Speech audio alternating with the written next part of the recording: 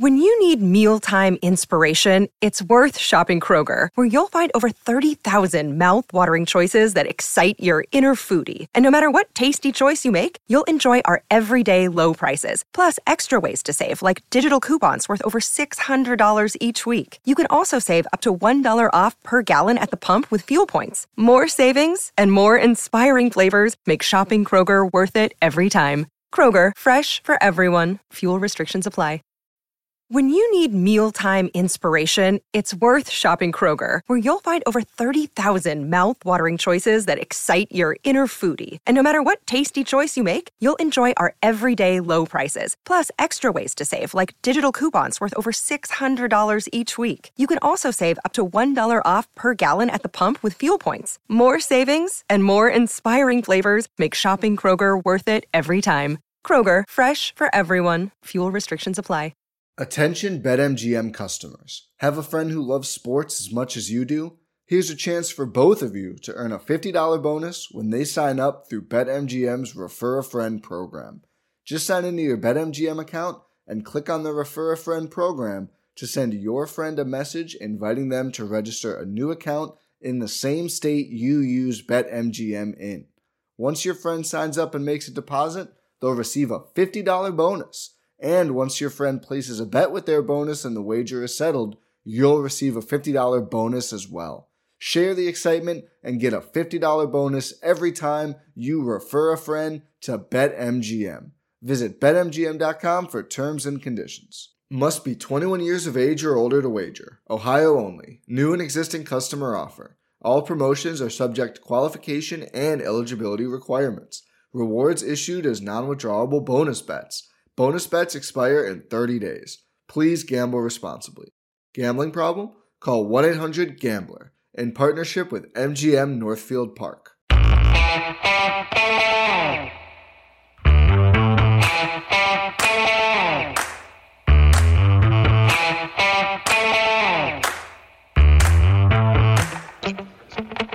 Hi, folks. Welcome to another episode of Film Study. This is Ken McCusick.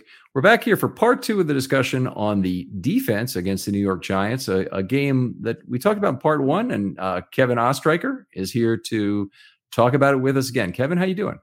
I'm doing good, Ken. Yeah, this is a game that I know the result was not what people wanted, but again, one or two things add up, and for this team, it was many little things, and it kind of all went into one or two things that ended up having to lose the game. Absolutely. Before we move on and talk a little bit about that, I want to thank the good people at Liquid Death, the water that murders your thirst, our sponsor for this episode. Thanks to you. Anyway, we talked about a lot of things in part one. So if you didn't listen to it for any reason, please go back and download that now and listen to it. All kinds of stuff about the defensive scheme.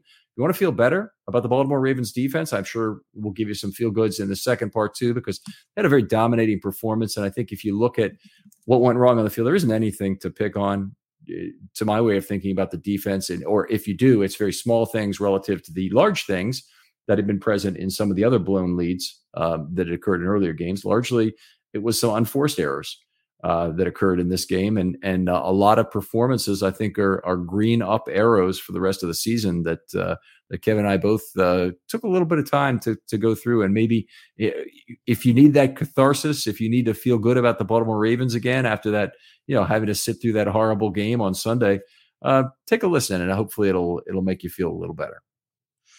There's a lot that I think goes into a game like this. And I think, again, why so many people are so frustrated, and I understand it 100%, is the fact that you could argue this team could be a lot of records right now. They could be 6-0. They could be 1-5. It's very much so. Like, even their wins don't really feel like Ravens wins almost, where, some of it is, they're grinded out, close games, Justin Tucker at the buzzer, they find ways, but you would like to see a bit more of just, the Ravens dominated, like week 6 against the Chargers last year, where they dominated that game from start to finish. I think people want to see that, especially with guys beginning to return from injuries, such as Marcus Peters, who's playing great, and J.K. Dobbins, who did have the knee tighten up. We'll, I guess, figure more out about that as the week goes on. But I think it's how they've gotten to 3-3 that has people so frustrated right now. Yeah, I would agree. It's more about that. I mean, even in terms of the injuries, the Ravens have had crap injury luck for so many years. It's easily to map that to this year and say they're just as bad. And they are bad so far, but they have gotten some players back, and most notably, they've gotten Ronnie Stanley back already, and he looks to be quite good. Certainly playing at a high level, maybe not quite the player he was, but I'm not even ready to say that at this point. He's made good athletic contributions on the backside of run plays. I see him doing something I really appreciated from Ronnie Stanley always, but I hadn't seen it in a while, making 2 blocks on a fair number of plays. I'm not talking about a plain old combination block where he tees up someone for somebody and then he moves up to level 2. Ronnie Stanley does this thing on the backside of a run play occasionally where he'll block somebody and realize he's kind of hung up in the wash inside. Then he'll try and take somebody further out south of the pocket as a run is going either up the middle or the other way to the right side. Just fantastic athletic player. You rarely see that out of a left tackle, and you certainly don't see it about anybody else the Ravens have had in that position the last couple of years. So been very impressed with that, and he's brought a ton back to the Ravens. But they have suffered tremendously in injury. Fortunately, unlike some other teams, number 8 is still out there. Yeah, and I know there have been plenty of quarterback carousels, not necessarily season-ending quarterback carousels, but like these mini multi-week injuries that are having guys shelved for 2 weeks or 4 weeks. But Jackson has been in there, and I agree with Ronnie Stanley. He's looked great. I know the mobility was a big question if the mobility would be back, but he's looked really, really, really good. And he was that key to unlock the Ravens offensive line, and the offensive line as a whole. I know there were question marks, but I've been impressed with them overall as well.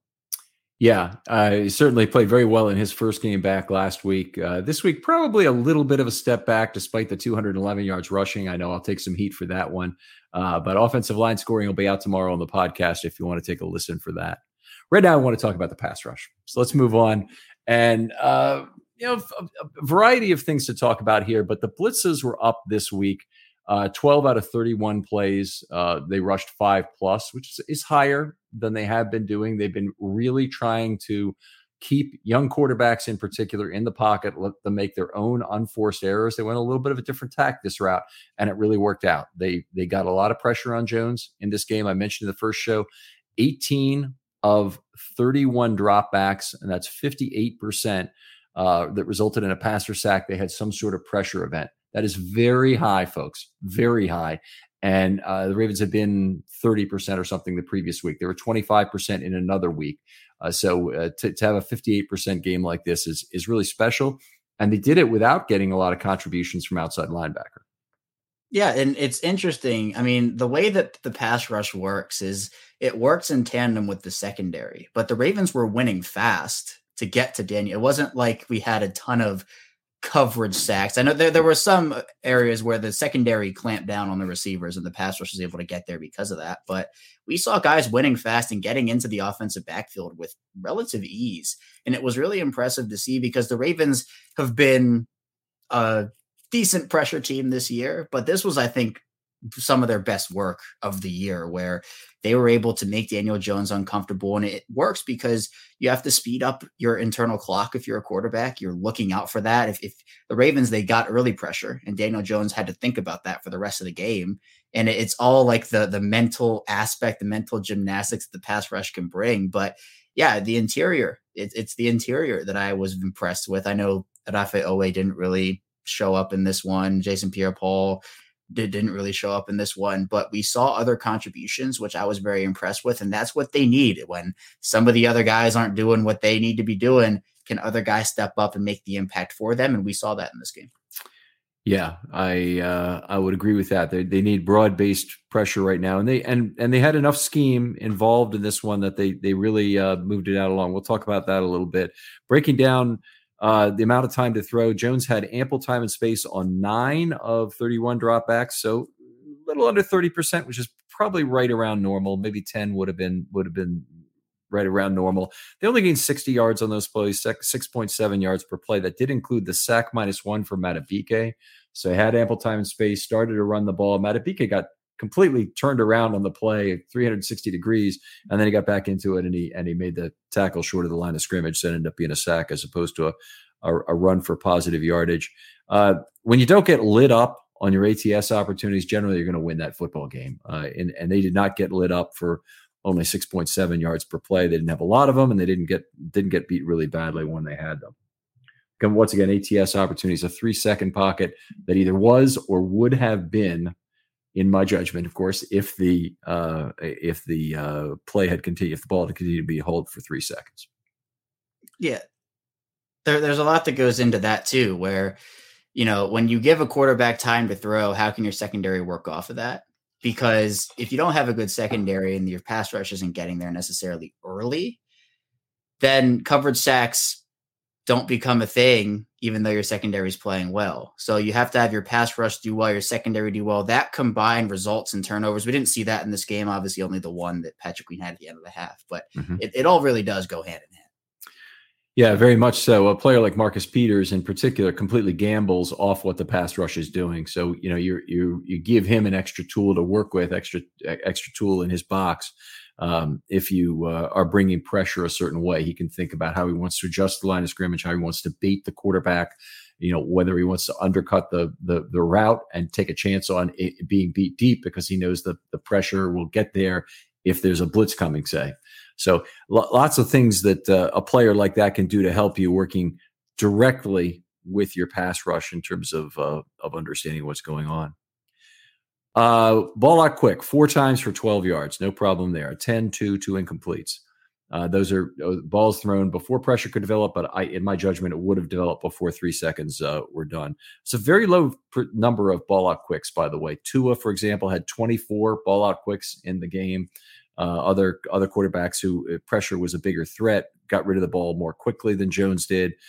Just didn't end up being the way it worked out here.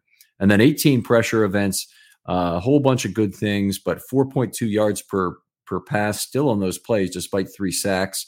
They had a couple 15-yard under pressure throws there that was a lot of the yardage again. They also had a 17-yard play. Anything to say about that before we talk about some of the players who provided pressure?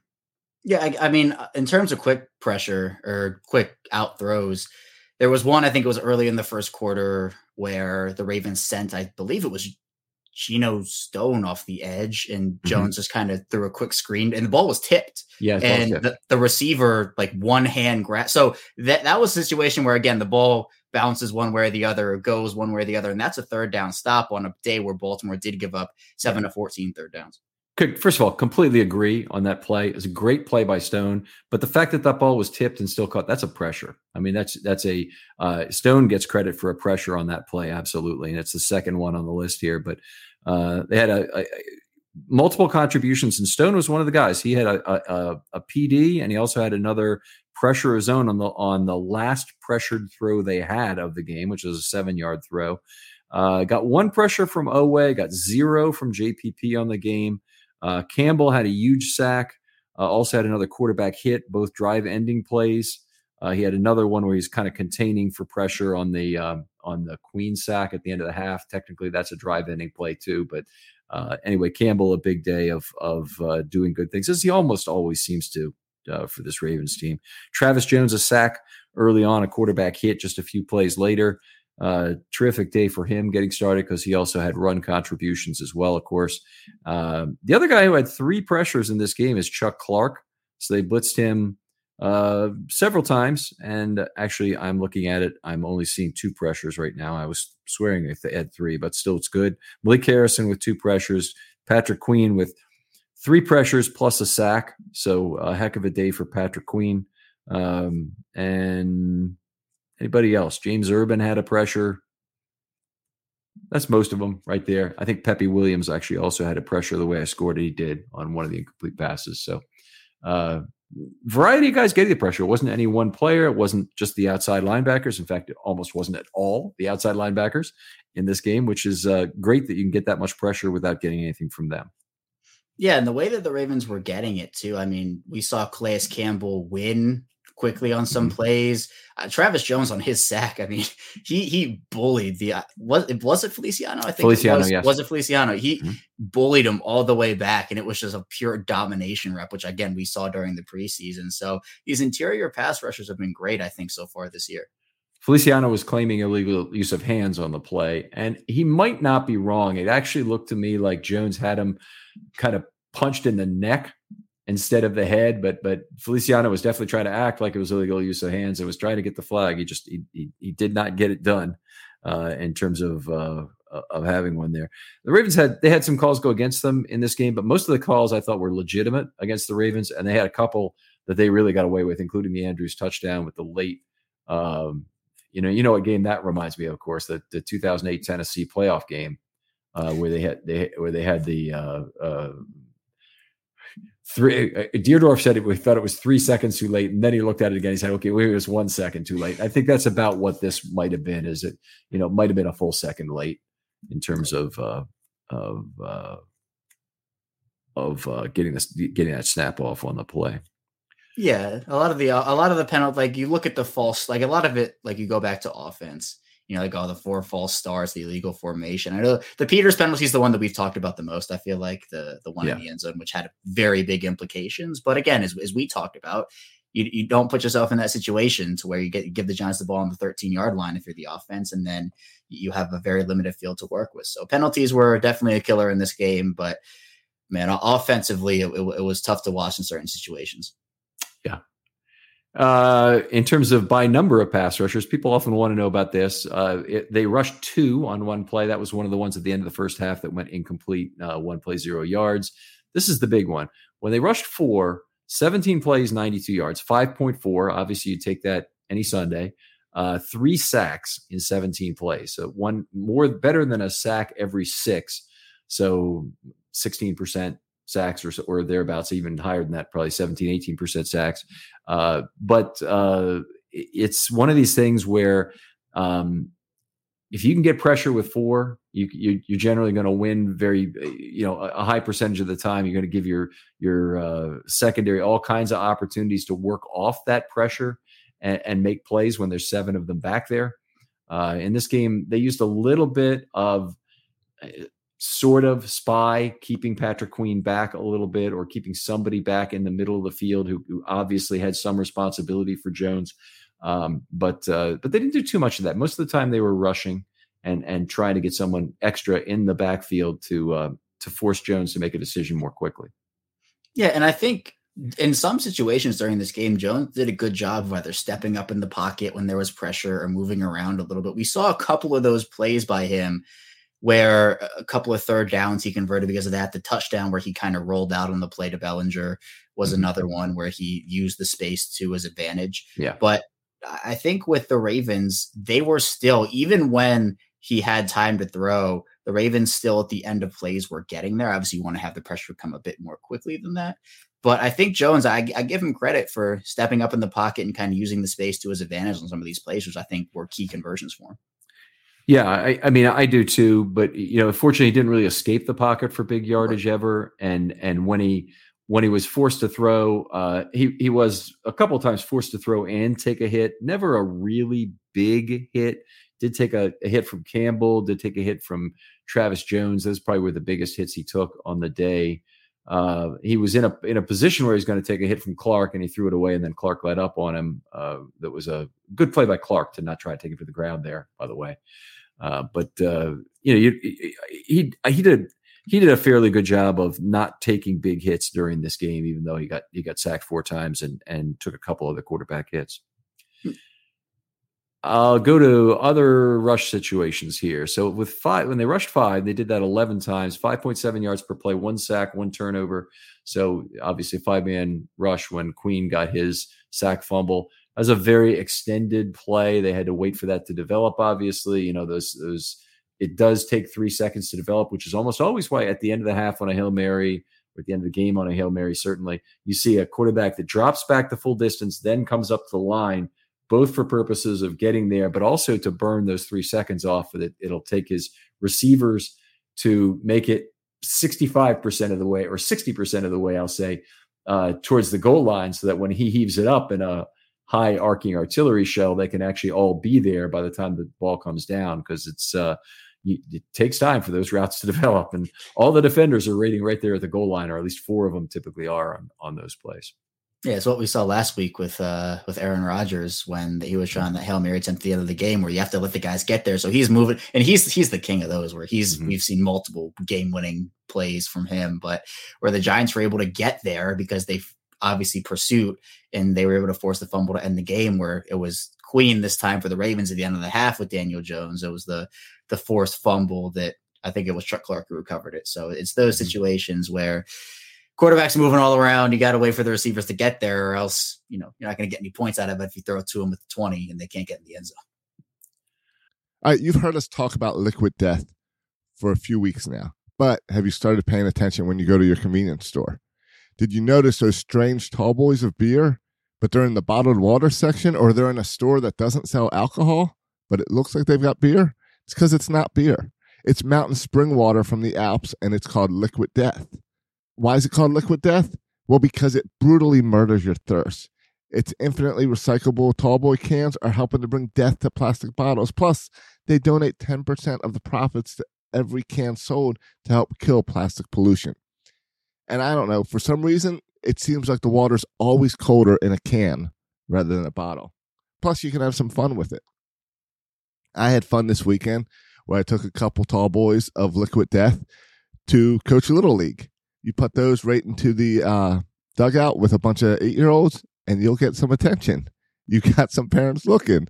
Definitely get some attention. But no, I had to show everyone it's just Liquid Death. I'm just drinking water in a dugout with a bunch of Little League kids. So go get Liquid Death for yourself. Test it. Try it out. You're going to fall in love with it like I do. So go get Liquid Death at your local Harris Teeter or 7-Eleven.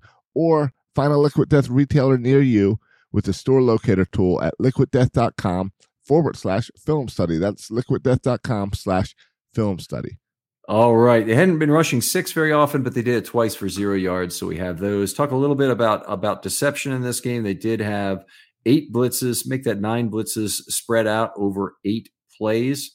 They were fairly effective on those. I didn't actually calculate a yards per play, but they did have the sack fumble was on a blitz, obviously, or not obviously, but it was on a double blitz by Clark and Queen. And then they ran some stunts, and this was nice because they got Campbell actually stunted for his S-11 that ended a drive towards the end of the game.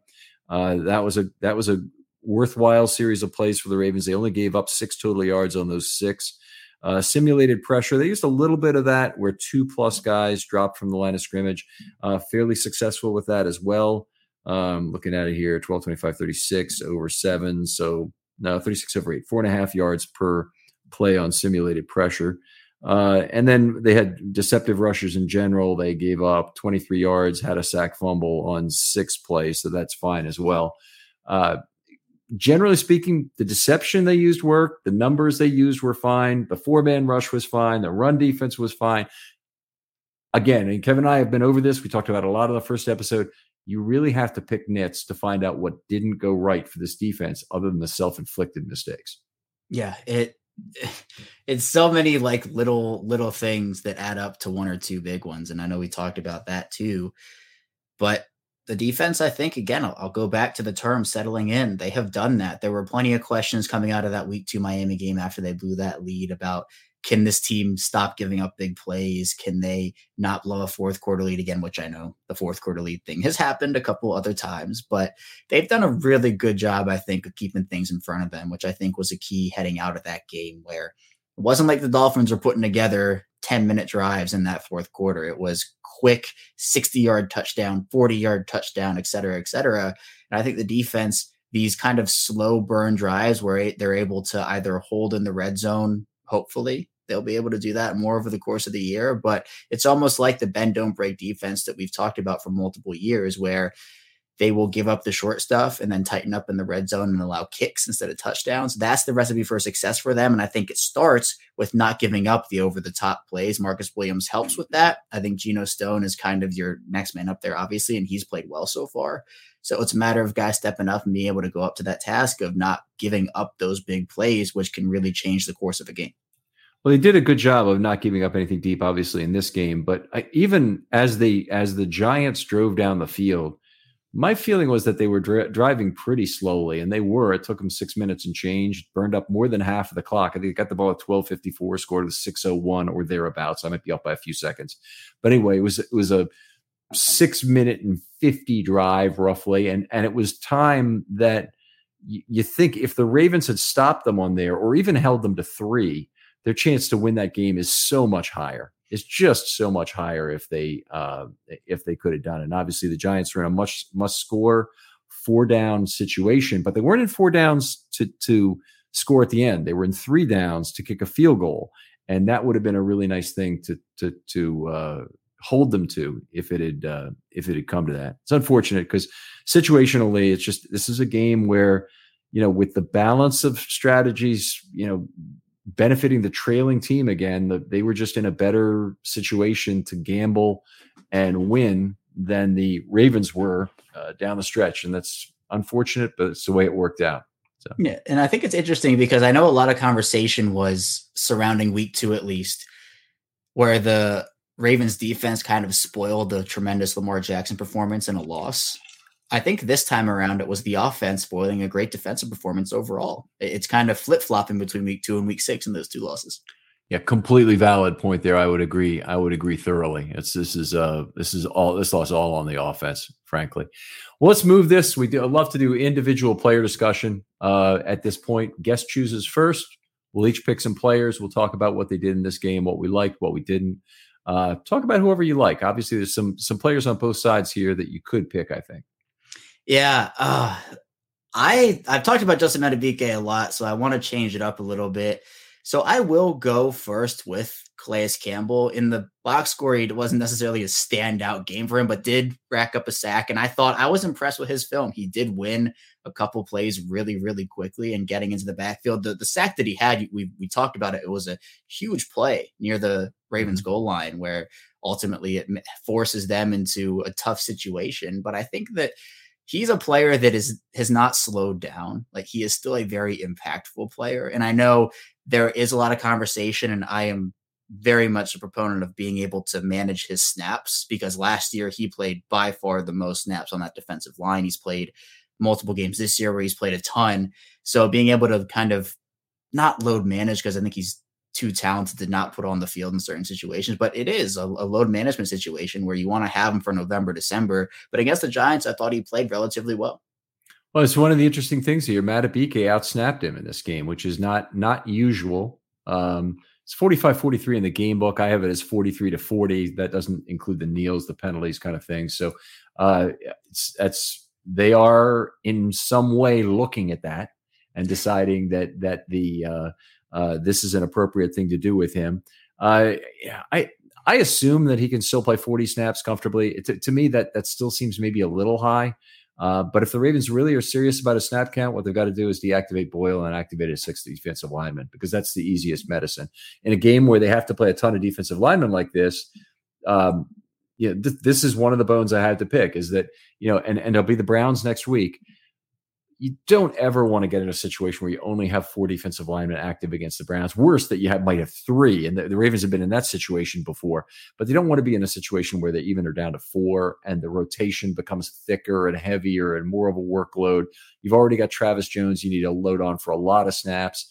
The backup to him is not really true nose tackle size, so you don't have the Broderick Washington if he has to come in for him. He's not ideally suited for that position. So I think it would do the Ravens well to activate a 6th defensive lineman for this game coming up against the Browns. Yeah, and especially with the way that the Browns offense is. The Browns are a team right now also that are just going through it on the football field. And couple of games where, the Ravens have had their fourth quarter struggles. The Browns have immensely struggled in the fourth quarter also. Yep. And the way that Nick Chubb is playing, I mean, you have arguably the 2 best running backs in the NFL right now on back-to-back weeks, where the key point for Baltimore in week 6 was, can you stop Saquon Barkley? Can you make the Giants beat you somewhere else? The key in week 7 is, can the Ravens stop Nick Chubb? And they have another talented back there in Kareem Hunt, obviously, who adds a different dimension. But can you make Jacoby Brissett in that passing offense beat you? And I think this game, after what happened in Cincinnati in week 5, this was a very encouraging performance, because the way that they played against Joe Mixon and that Bengals offensive line that had struggled going into that week, was not encouraging, but then turning around and playing the Giants the way they did with their interior and their front 7 guys, stopping the run the way they did. That to me gives me confidence for week 7. I need to look at how much 11 that the Browns have played, because to me, that's going to be the key factor for them. With Jacoby Brissett at quarterback, my guess is they probably played less and tried to be heavier to try and lean on that run game that they have, the offensive line they have, which is really strength of the team. If they let the Ravens play base defense the way the Giants did, they're just asking for trouble. The Browns are. I don't. There's very few teams that can really stand up to what they do. The Browns would probably be one who can still have their way with the Ravens defensive line despite their size. But I think the other thing that we didn't talk about is just what an advantage that is for the edge setters to be spread out wider.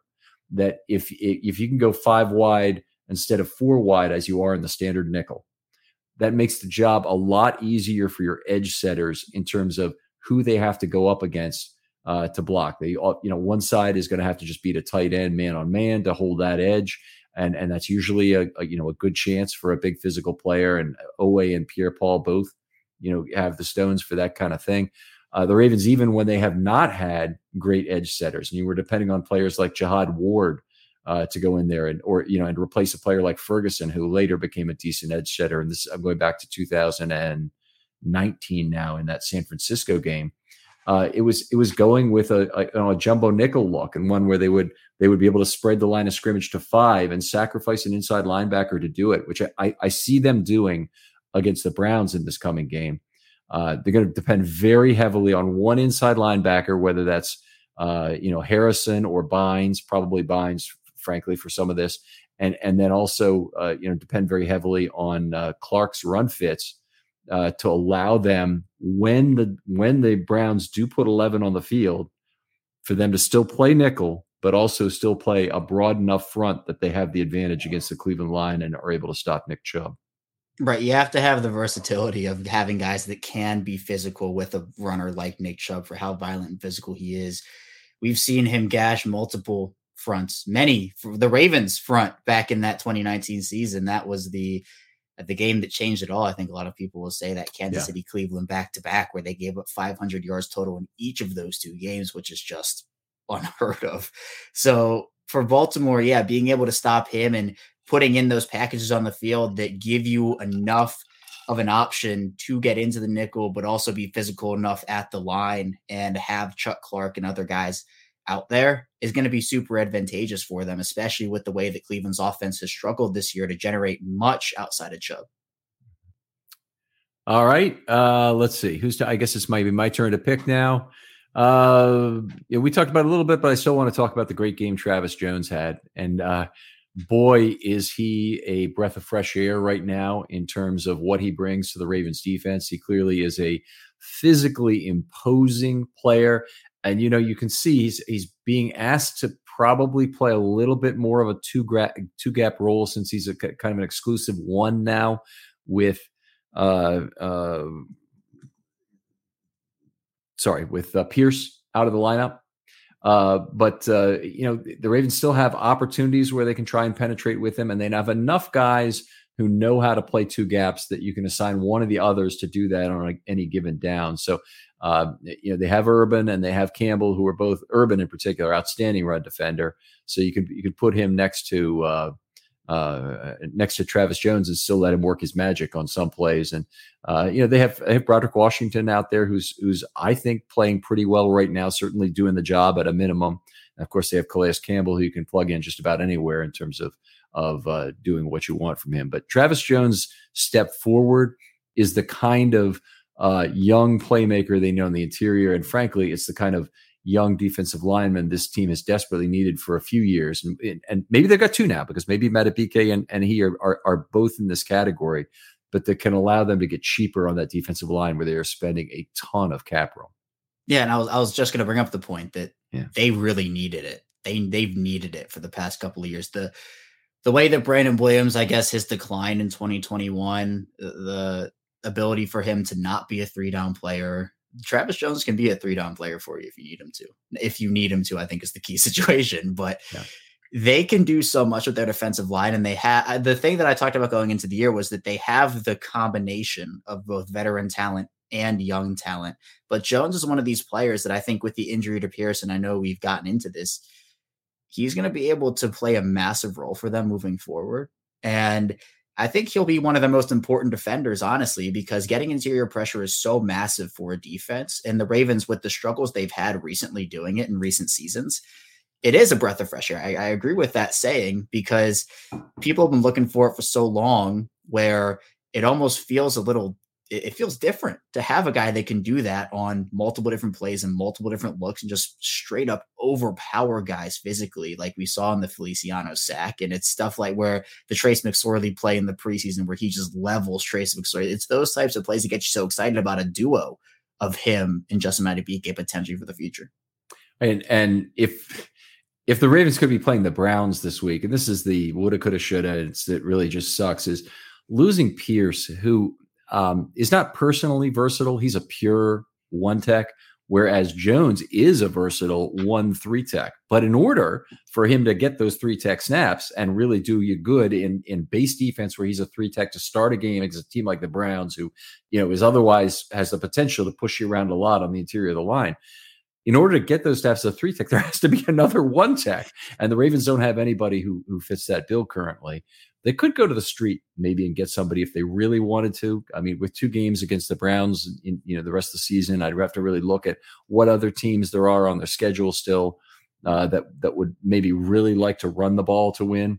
The Colts come to mind as a team, you might want to have, a 1 and a 3-4, but any team that can help you, honestly, any team that you can put Travis Jones out there as a 3, you're probably going to gain an advantage. And I know they have Madubuike, and he's played terrific, and they have Campbell, so they have more linemen than they need. But on the other hand, you can never have enough, because it's a rotation position and you really need them all. And that's really why I'm a big proponent of activating Mack for this week and deactivating Boyle. If you're ever going to do it, I think against the Cleveland Browns is the time you do it. It makes a ton of sense. It makes, honestly, the most sense in the world to do it now, especially with what the Browns are known to do. And I know for the last couple of seasons, it's been like the Browns and the Ravens as some of the top rushing offenses in this league. And to have the versatility of these guys to move them around the front and to do so many different things, to not just be good run defenders, but to generate that interior pressure to help out your back end, to help out your secondary. And again, we've talked about the rotations and how much of an aspect that is of everything, and how much of an advantage it is for the Ravens, where you can save guys for the fourth quarter. Talked about Calais Campbell's snap count as well, saving him for November, December, January, hopefully February when we're talking. I think that it's so important for a player like Mack in this situation to be activated. Who knows if they do it or not? We'll find out on game day. But I think that if there ever was a week to do it, I agree it would be this one. All right, your turn. Who's your next player? I have to give him some love. I'm going to talk about Marcus Peters. I know he had the penalty in the end zone, but the way that he's played since coming back from the injury has been, I don't know what you want to call it, inspiring, electric, whatever the word is you want to use. He has been, I think, one of, if not the savior of this defense. His insertion back into the lineup, I think, has given them new life. There have been a lot of other circumstances that have contributed to that we've gotten into. But when he's on the field, so much happens, so much good happens. The ability for him to use his intelligent football IQ to bait quarterbacks into throws, his game awareness. He's also an impressive part of this. We go back to the Giants game and even the Bengals game. He's showing physicality this year.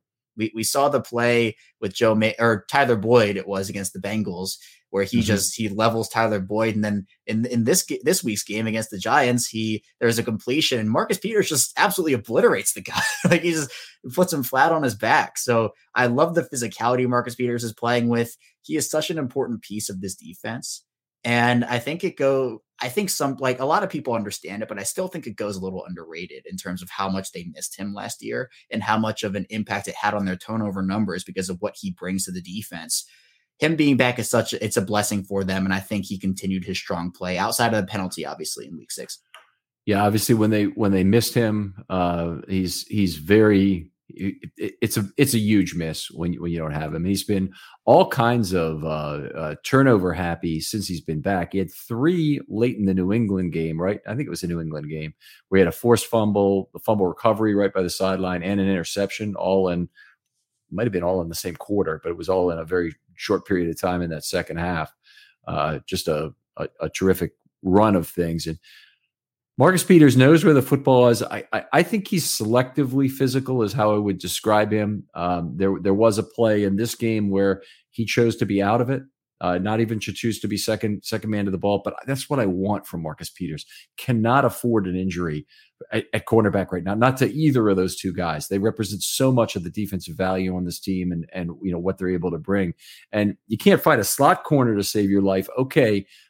It's a bad problem, but it's not nearly as bad as not having an outside corner, which is where the Ravens would be if they lost one of those two. They would be playing somebody who's very outclassed on the outside, whether that would be JAD or Stevens, whichever one. It's not going to be who you want out there, and so it's just very fortunate. And I think back to those 2000 teams where Starks and McAllister were some of the most selectively physical players you'll ever see. McAllister had a reputation because he was big of being a real good run defender, and he made some plays downhill. I'm not saying, generally speaking, they were under orders from Marvin Lewis. Don't get in the pile on one of these 11 billiard balls tackles.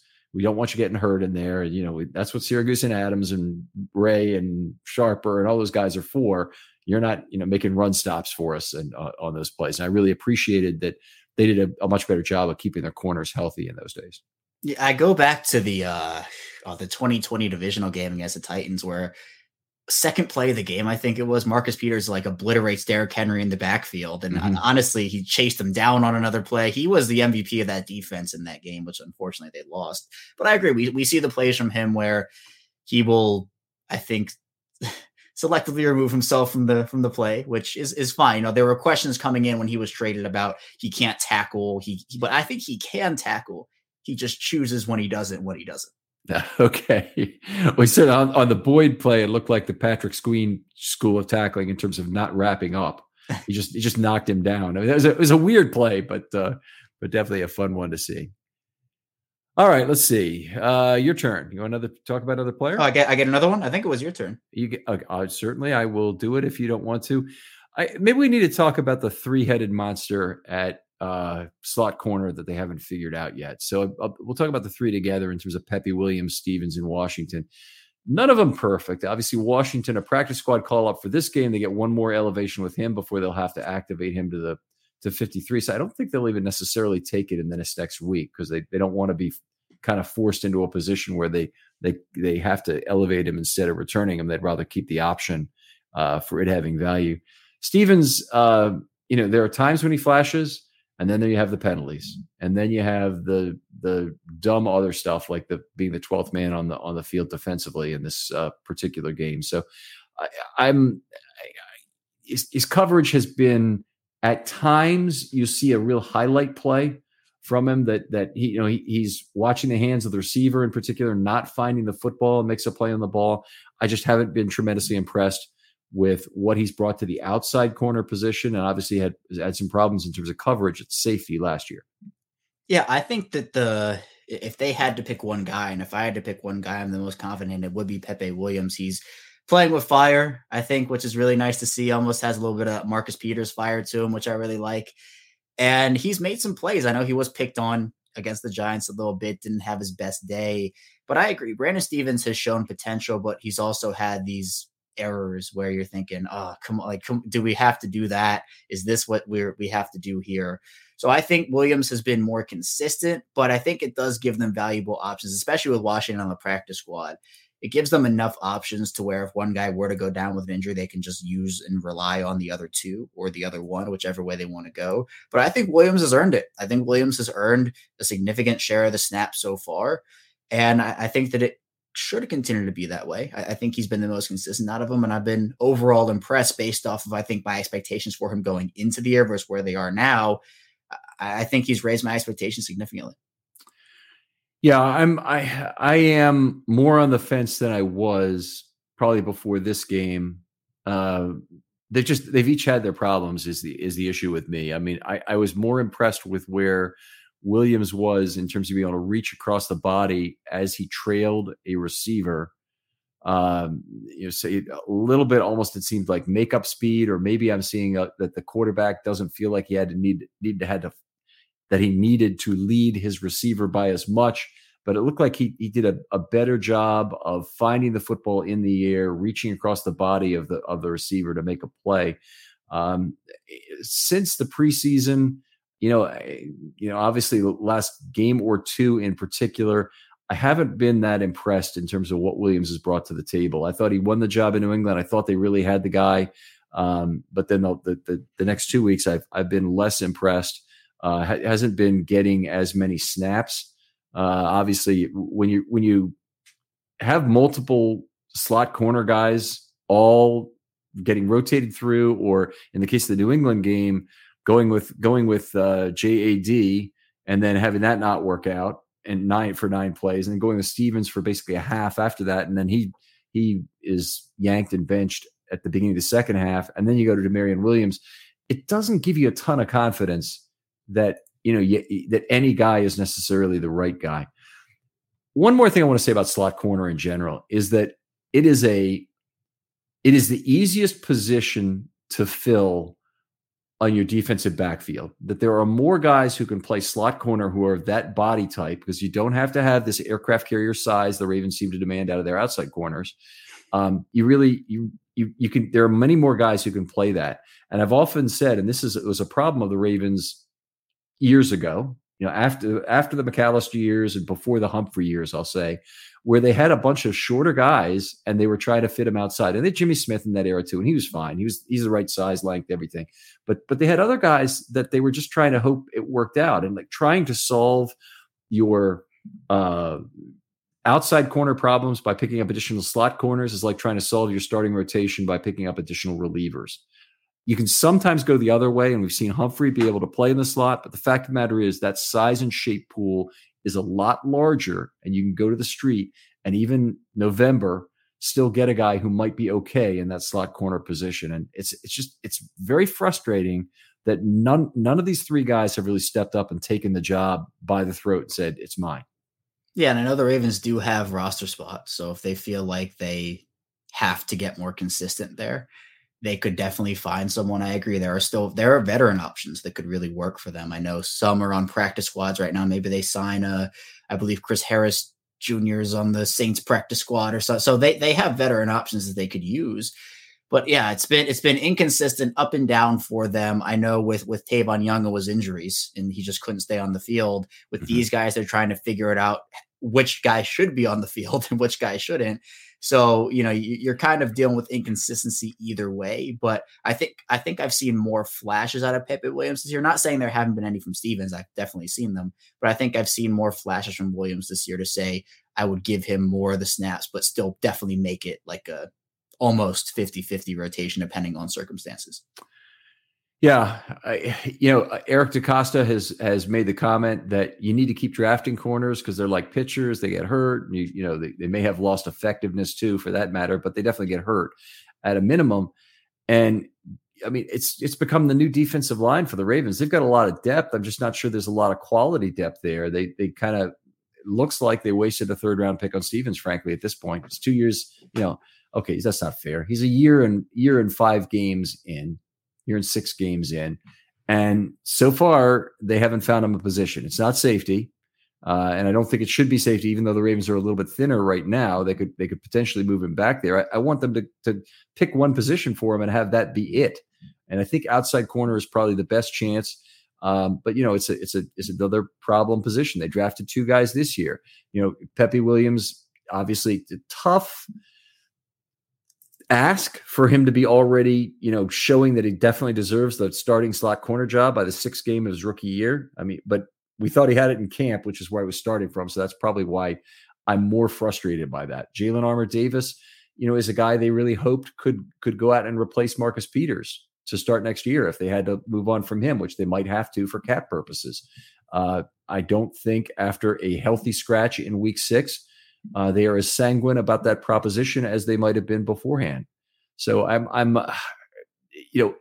all of the things that could have gone right for the Ravens at corner this year, it's been a fairly disastrous year to date for their young cornerback group. Yeah, and I know.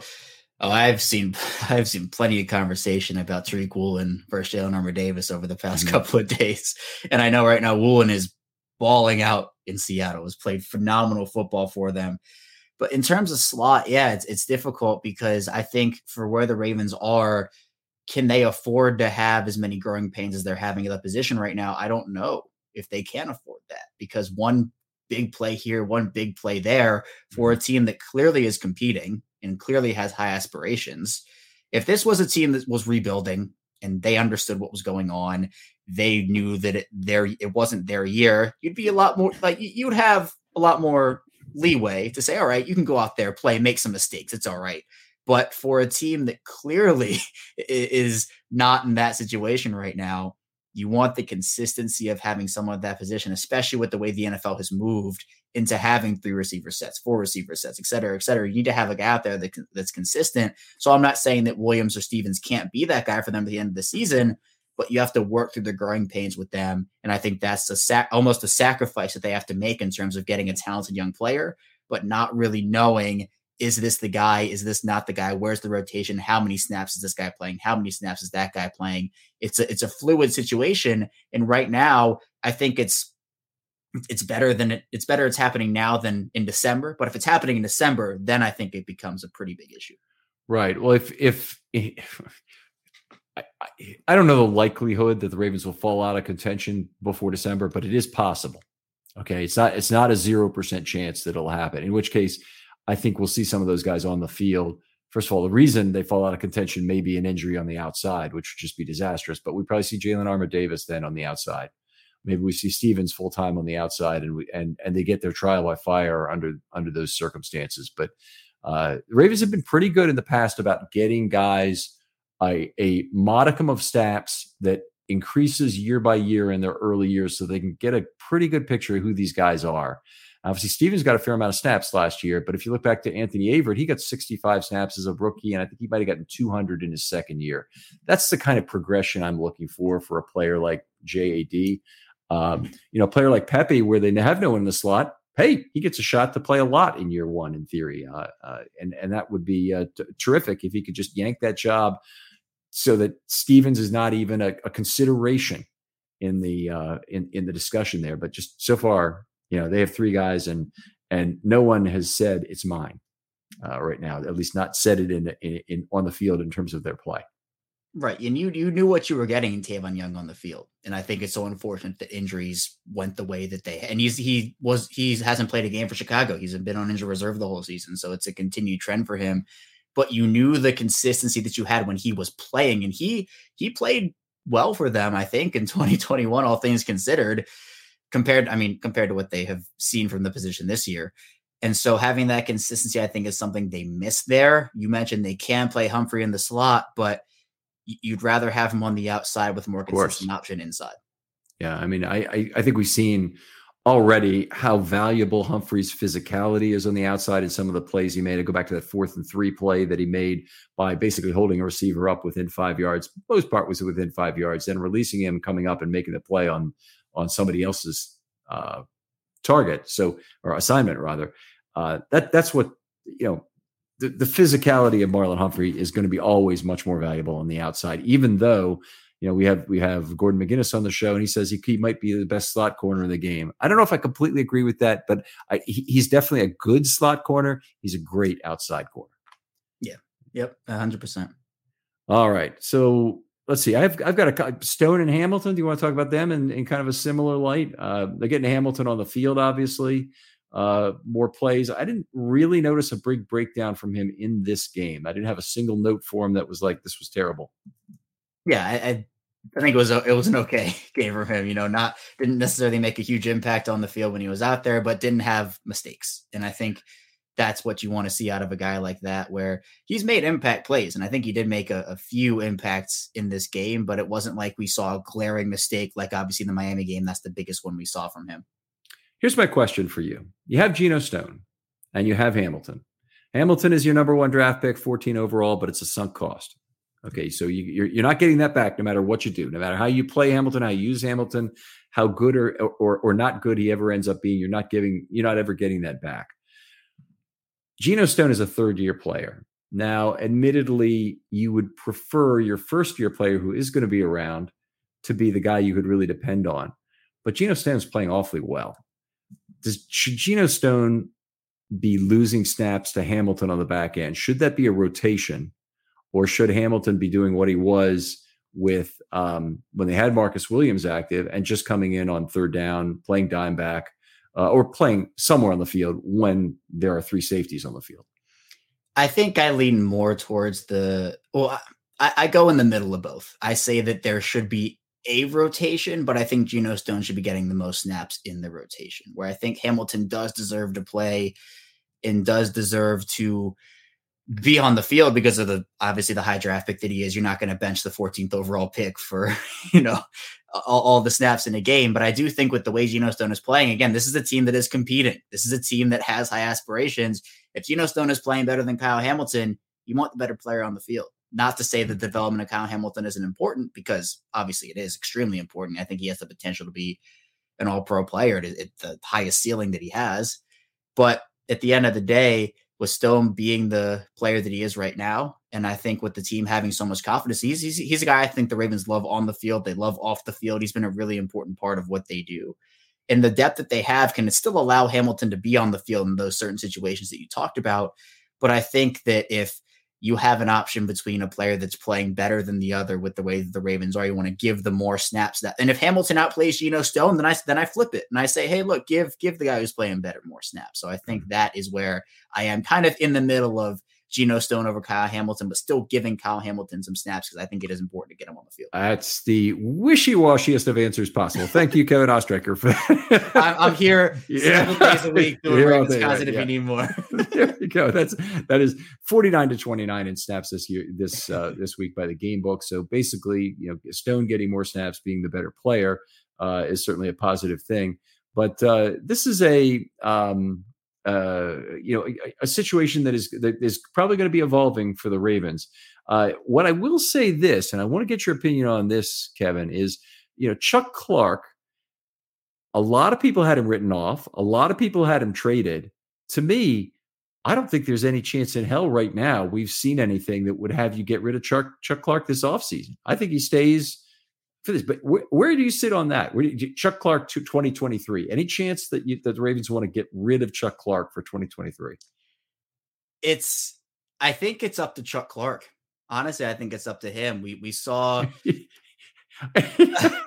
My response to that, I'm sorry to cut you off here. It is definitely not up to Chuck Clark. He is under contract with the Baltimore Ravens. So if he complains, says I don't want to play, and he ruins his own trade value with that, I think the Ravens will probably still want. I mean, you said 2020. Oh, I thought you meant 2024. Okay, yes. No, 2023. No, okay, yeah. I was saying when he was a free agent, it's up to what he wants. No, I think yes, it's not up to Chuck Clark in 2023.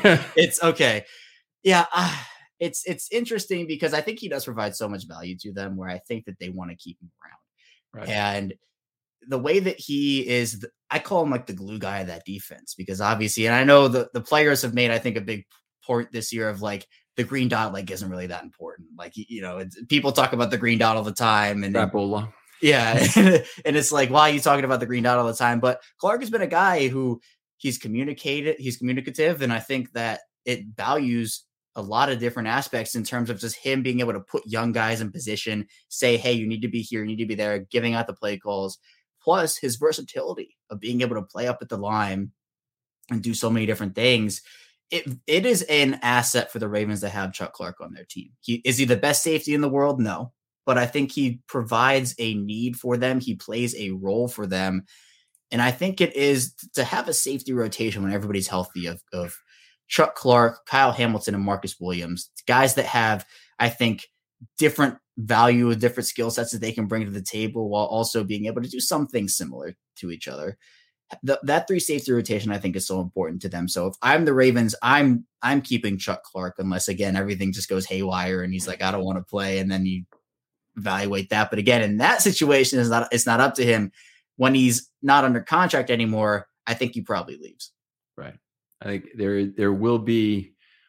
I think there probably will be. He will likely go at that point after 23.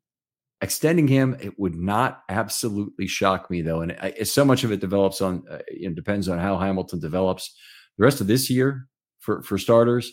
But frankly, with Hamilton, one of the things you're going to try and do is give him the signal calling responsibilities. No inside linebacker can have it on the Ravens because they don't want him in there for every play. They don't want, I don't really think you want Patrick Queen calling the signals, even if you did have him in there for every play. Is just my feeling about it in terms of what's going on in the Ravens. I think also you want your green dot guy to be a good example for the other players. So that means Marcus Williams could do it, but then he's your free safety, and they don't generally want that from a back end free safety. Lots of range, getting back to communicate that play call is more difficult. So they will not typically do it unless there are extraordinary needs. They did with Eric Weddle briefly with this team, and they did with Eric Turner in the first year in Ravens history. Otherwise, they haven't had a free safety hold that spot. But otherwise, I think that they really want the strong safety to be the guy. Geno Stone could be the guy, but then you're committing to use Geno Stone for every snap in 2020. 3 if Clark, throws a hissy fit and gets himself thrown out of town before the last year of his contract, or in 24 if you end up with the same safety group, which they have new players that'll come in the draft in that period of time. So it's not hardly worth even discussing the 24 situation right now when you're in game 6 of 22 and working through things. But in any case, I'm really glad that they didn't do something rash with Chuck Clark. It's ended up they have a very strong safety group still. It's the backbone of this defense in terms of what they're able to do and what they're able to run. And I'm glad they kept him to be the communicator for the team as well. I think it really has paid off. Yeah, and what we're seeing now is with Williams being down, if they had traded away Chuck Clark, it would have been full Geno Stone, Kyle Hamilton right now, which I don't think is terrible, but you still want to have the steady veteran of Chuck Clark in there who has seen a lot. He has played a lot, and he's familiar with the defense. He's familiar. He's been in this role for a while now. I think, has improved, and he's someone that I think is such a smart football player too. And the physicality he brings is compared to some of these other safeties who play down in the box. He's a very physical guy. So the skill set that he brings, I think, is important to them. And I was on team keep Chuck Clark the whole way this offseason. I'm very glad as well they did not move him away, because once Williams is able to come back, now it's very fortunate it wasn't a season ender for him. They're going to be able to get him back. Being able to now rotate in with Williams and Hamilton and Clark and even Stone, you can even throw Stone in that conversation if he continues to play well. It is a big, big asset, especially if the Ravens go through some stuff corner-wise, which, again, who knows what that's going to be like at the end of the year based off of positional history. Well, that is the big deal about the green dot is there is no rotating that player. So right. Clark, if he's the green dot, which I've predicted all along, ever since the signing of Marcus Williams, the draft of Hamilton, I said, Clark is going to be still the green dot player all this time. I really don't see any reason to change that. And I don't think they take a chance like that, frankly, on a rookie. And especially with Hamilton being more of a chess piece type Derwin James player, it didn't really make sense in the way to have him be also the communicator, and has really not made sense in terms of what we've seen on field about his understanding of this defense. It just has not been at a high enough level to be the guy you want calling the signals. And whether, I want to talk in a second about what the good game Patrick Queen had, because I want to heap some praise on a guy that I've definitely been tossing some crap on for a lot of the season. But your green dot guy has got to be an example, a stellar example of knowing where to be in terms of position for the rest of the defense to respect him. And, there's not a lot of choices there, and neither Hamilton nor Queen has been in the right place enough to be the guy as yet who gets the green dot. Yeah, I trust Chuck Clark with the green dot. He is the player that I am most comfortable having, and I'm not saying other players can't do it, but if I had to pick one player on that defense to have it, it's Chuck Clark, because he's been in the position before. He understands a lot of the nuances of this game. And we see him, we see him pre-snap doing a really effective job getting guys in position and making sure they're in the right position to make plays. And I think that there are so many things that go into the Ravens, I guess, ascension on defense over these past 3 weeks. I think Chuck Clark's been a big part of that. All right. We're going to have to call it there. I think I did want to talk about, I really want to say some nice things about Patrick Queen, because he had a great game. Probably his best career game to this point. in my opinion, against the Giants. He had one maybe missed tackle, but it wasn't a bad missed tackle. It was a play where he was in the backfield, missed tackle at -1 as I saw it. But other services might not have a missed tackle there, and I would respect that judgment as well. But anyway, was in the right place, obviously at the right time again for a turnover this week. Had good pass rush in general, where he had 4 separate pass rush contributions that were a big part of getting that 58% pressure rate there. Just did a lot of things well. And also as a tackler, he led the team in tackles, and that's one thing. But, obviously if you're Patrick Queen, you make a lot of tackles that are pretty far downfield. Well, this game he had contributions. I think it was 4 of his plays that he had tackle contributions on were defensive wins. And that's the really big stat to me. The people call it different things. They might call it stuffs or stops or this or that, depending on what you're talking. Defensive wins, by the Football Outsiders definition, relates the yardage to go and by down to where the tackle is made. And it's really a valuable statistic if you want to look at defenders. It's what I always look at for linebackers who tend to pile up some tackles, and they can be all over the field. They can make some big tackles downfield in coverage that aren't nearly as valuable as tackles they make closer to the line of scrimmage that keep you winning on down and distance. He was flying around out there, and we saw that sideline to sideline ability, the speed that the Ravens coveted when they picked him at number 28 overall in the 2020 draft. And yeah, he's been up and down. Even this year, he's been up and down. But I think we're starting to see the confidence. I think he's played a lot more confident this year in general overall. And I think we're starting to see that on the field. And yeah, in a game where he did have multiple plays where he flashed to me. I mean, the turnover play obviously is, again, it's a count but doesn't count play because it's right at the end of the half. Mm-hmm. But he pursued Daniel Jones on that play and did a really good job of, again, just getting the football out and making sure the Giants did not have an opportunity on some dumb luck Hail Mary play to score a touchdown. So he's a player that he has so much potential. We've talked about it for so long about what he can do when he's hitting on all cylinders.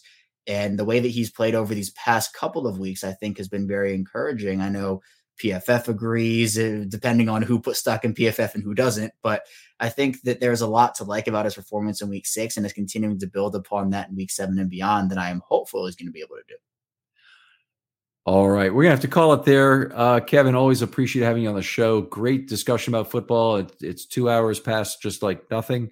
But we'll hopefully have a chance to talk football. I think we were on one more time this season, right? Am I right about that? I believe so. Yeah, okay. I think so. Probably to talk offense then that second time because that's the way I usually set it up. But really appreciate you taking the time. Tell folks where they can talk football with you. Yeah, absolutely. I am always on Twitter at ChaosStriker34. You can find me there. Also, I do host and produce Locked On Ravens. It's a daily Ravens podcast, so 5 days a week, Monday through Friday. We are in audio form, any podcast platform you can think of. We're in video form as well on YouTube. Also, I write for Ravens Wire, so 7 days a week there as well. So tons of Ravens from me. It's a lot, but it's a team that I know is a little frustrating right now, but I think has enough talent to hopefully turn it around. All right. Outstanding. Thanks for coming on, Kevin. Other people out there, if you would like to be on a film study short, hit me up. I'm always looking for good content to do that one extra show per week. That usually comes out on a Friday, Saturday, or Sunday, and or even a Monday, depending on the what we're talking about. But I'm looking for that nice narrow topic, 25 minutes or less. We can talk about it, and we can get your passion expressed in an episode. DM me on Twitter. They're always open. I'll get right back to you about doing a show. If you have other visual aids that go with it, we'll put it out on a YouTube video. We've had some good ones recently. I hope you'll go out there and check out. Kevin, thanks again for coming on. Thanks so much, Ken. I appreciate it as always. And we'll talk to you next time on Film Study.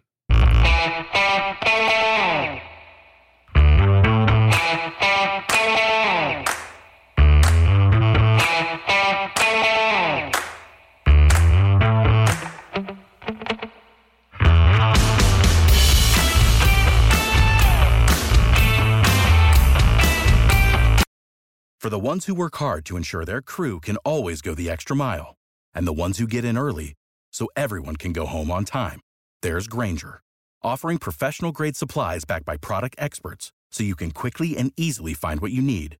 Plus, you can count on access to a committed team ready to go the extra mile for you. Call, click Grainger.com, or just stop by. Grainger, for the ones who get it done.